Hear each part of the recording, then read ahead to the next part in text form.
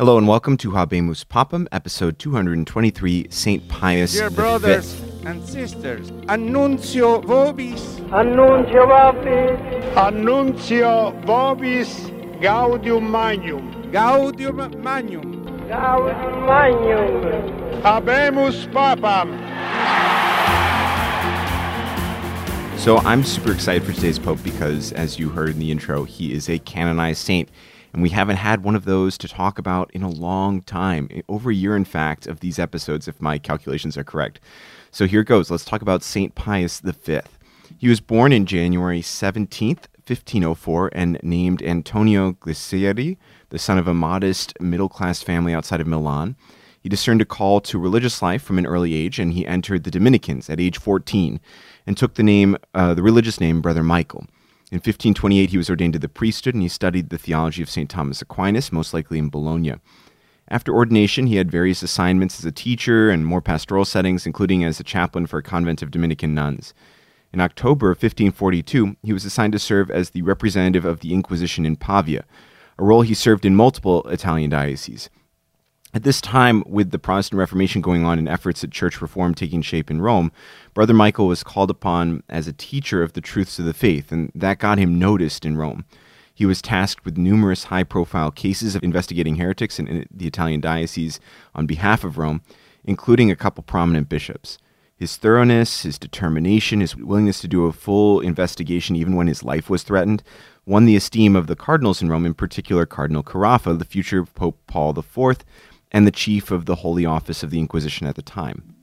He convinced Pope Paul III to appoint Brother Michael to a position as a commissioner of the Inquisition in Rome, which the Pope agreed to in June of 1551. When Cardinal Carafa became Pope, he then appointed Brother Michael to be the Bishop of Sutri, a diocese in northern Italy. Then, a few months later, in 1557, he was named the Cardinal Priest of Santa Maria sopra Minerva and the head of the Roman Inquisition. Now, we talked 2 episodes ago about the overbearing and harsh inquisitorial style of Pope Paul IV, and in this, Cardinal Glissieri was his prime assistant. He shared his patron's desire to root out heresy from the church and to ensure the correct teaching of the faith take place everywhere. And this included high-profile cases against cardinals who disagreed with Pope Paul IV. So when Pope Paul IV died, Cardinal Glissieri, however, allowed those cardinals to be freed. And when Pope Pius IV was elected, he seems to have directed the cardinal to take a more moderate inquisitorial stance and to back away from some of the more dictatorial moves that had been made by Pope Paul IV. This didn't sit well with Cardinal Glissieri, who made his complaints about the new pope's lack of zeal to Pope Pius IV directly, and asked that since he disagreed with the pope, if he could have some time off, maybe a couple of months, since there didn't seem to be much for the Inquisition to do. And the Pope apparently smiled and said, sure, you can have time off 2-3 months or forever. Though he stuck around Rome for some time, he was gradually pushed out by the Pope and appointed to a diocese in northern Italy. That being said, Cardinal Glissieri still had an enormous influence in the church. He was still on the inquisitorial kind of board, and his protégés had been appointed to many prominent places in the Roman authority. Cardinal Glissieri, even away from Rome, and at one point, the Pope even took away his Roman apartments so he couldn't stay at the Vatican on his trips to Rome. He was still a major player and kind of a thorn in Pope Pius IV's side. When Pope Pius IV died in 1565, not many were thinking that Cardinal Glissieri might make the ultimate comeback. He was not a politician. He was too zealous for reform and for the truths of the faith. It wouldn't work.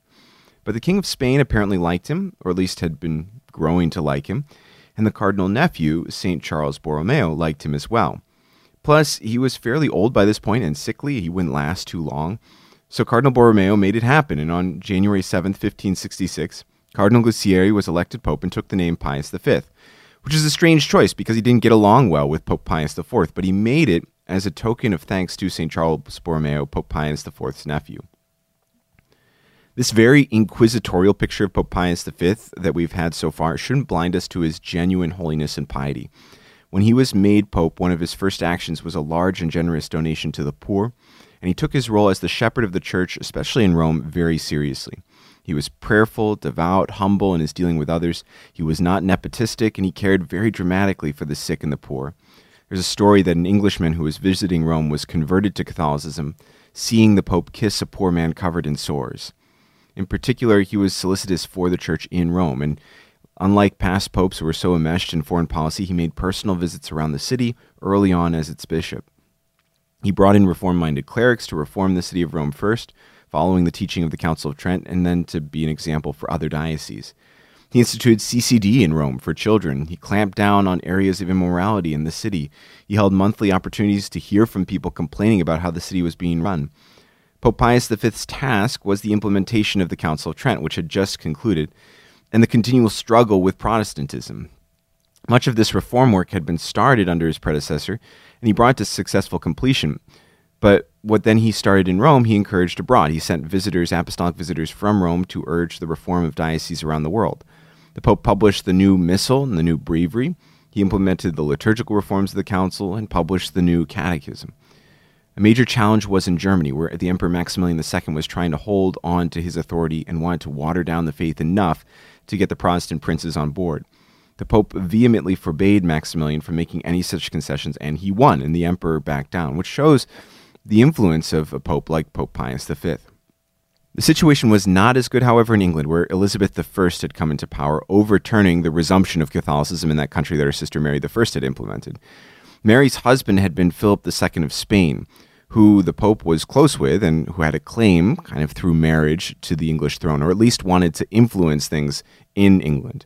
Pope Pius wrote what is now a famous proclamation, Regnans in Excelsis, which deposed Elizabeth, using what was, we've seen in the past, this papal authority to depose rulers.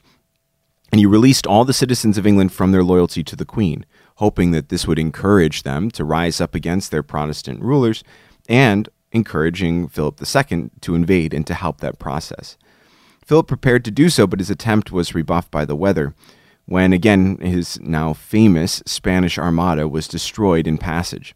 Elizabeth and a lot of her subjects who didn't like foreign pope telling them to give up their queen, even if they weren't huge on Protestantism, they reacted by moving more quickly in that direction. Elizabeth used this opportunity to crack down on Catholics in England, resulting in the martyrdom of countless priests and missionaries and Recusian families, including the great St. Edmund Campion. So this whole ordeal and the Pope's interaction in it probably was a mistake. The other incredibly important event of his papacy was the Pope's work in promoting the defense of the Christian West against Turkish aggression. The Ottoman Turks had been conquering the island of Cyprus, and they had besieged the last Christian holdout on the island. And when the Christians surrendered, assured of safe conduct to Venice, the Ottomans reneged on their deal, imprisoned most of them, and then killed their commanding officers, displaying their heads on the masts of their ships. The popes had for decades now been trying to get Europe together to defeat the Turkish threat, which had been marching steadily west through the Balkans and taking many of the last Christian holdouts in the Mediterranean. And finally, Pope Pius V was able to get some small ragtag alliance working. The combined Christian fleet was commanded by Don John of Austria and set sail from Naples to try and defeat the Turkish navy.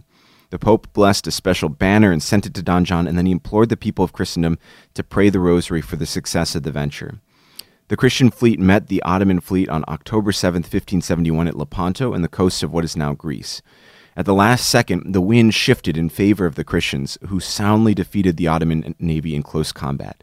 It helped that once they boarded their ships, most of the Ottoman ships were staffed by slaves who had been Christian, and when they were freed, they helped defeat their Ottoman overlords. It was a huge victory.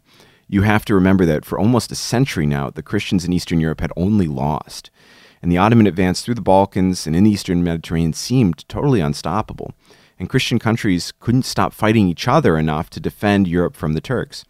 The Pope was ecstatic, and he gave the Blessed Virgin Mary and the Rosary all the credit for the battle. He dedicated October 7th as the feast day of Our Lady of Victory, which we now celebrate today as Our Lady of the Rosary. Pope St. Pius V did not live that much longer after the victory, less than a year, and he died on May 1st, 1572. He was buried in the Basilica of Santa Maria Maggiore, and he was beatified by Pope Clement X and canonized in 1712 by Pope Clement XI. He was succeeded by Pope Gregory XIII, and we will talk about him next time. Thank you for listening to Habemus Papam. You can check out the rest of the Catholic Link podcast at catholiclink.org or on Apple Podcasts or Spotify. Thank you, and God bless you.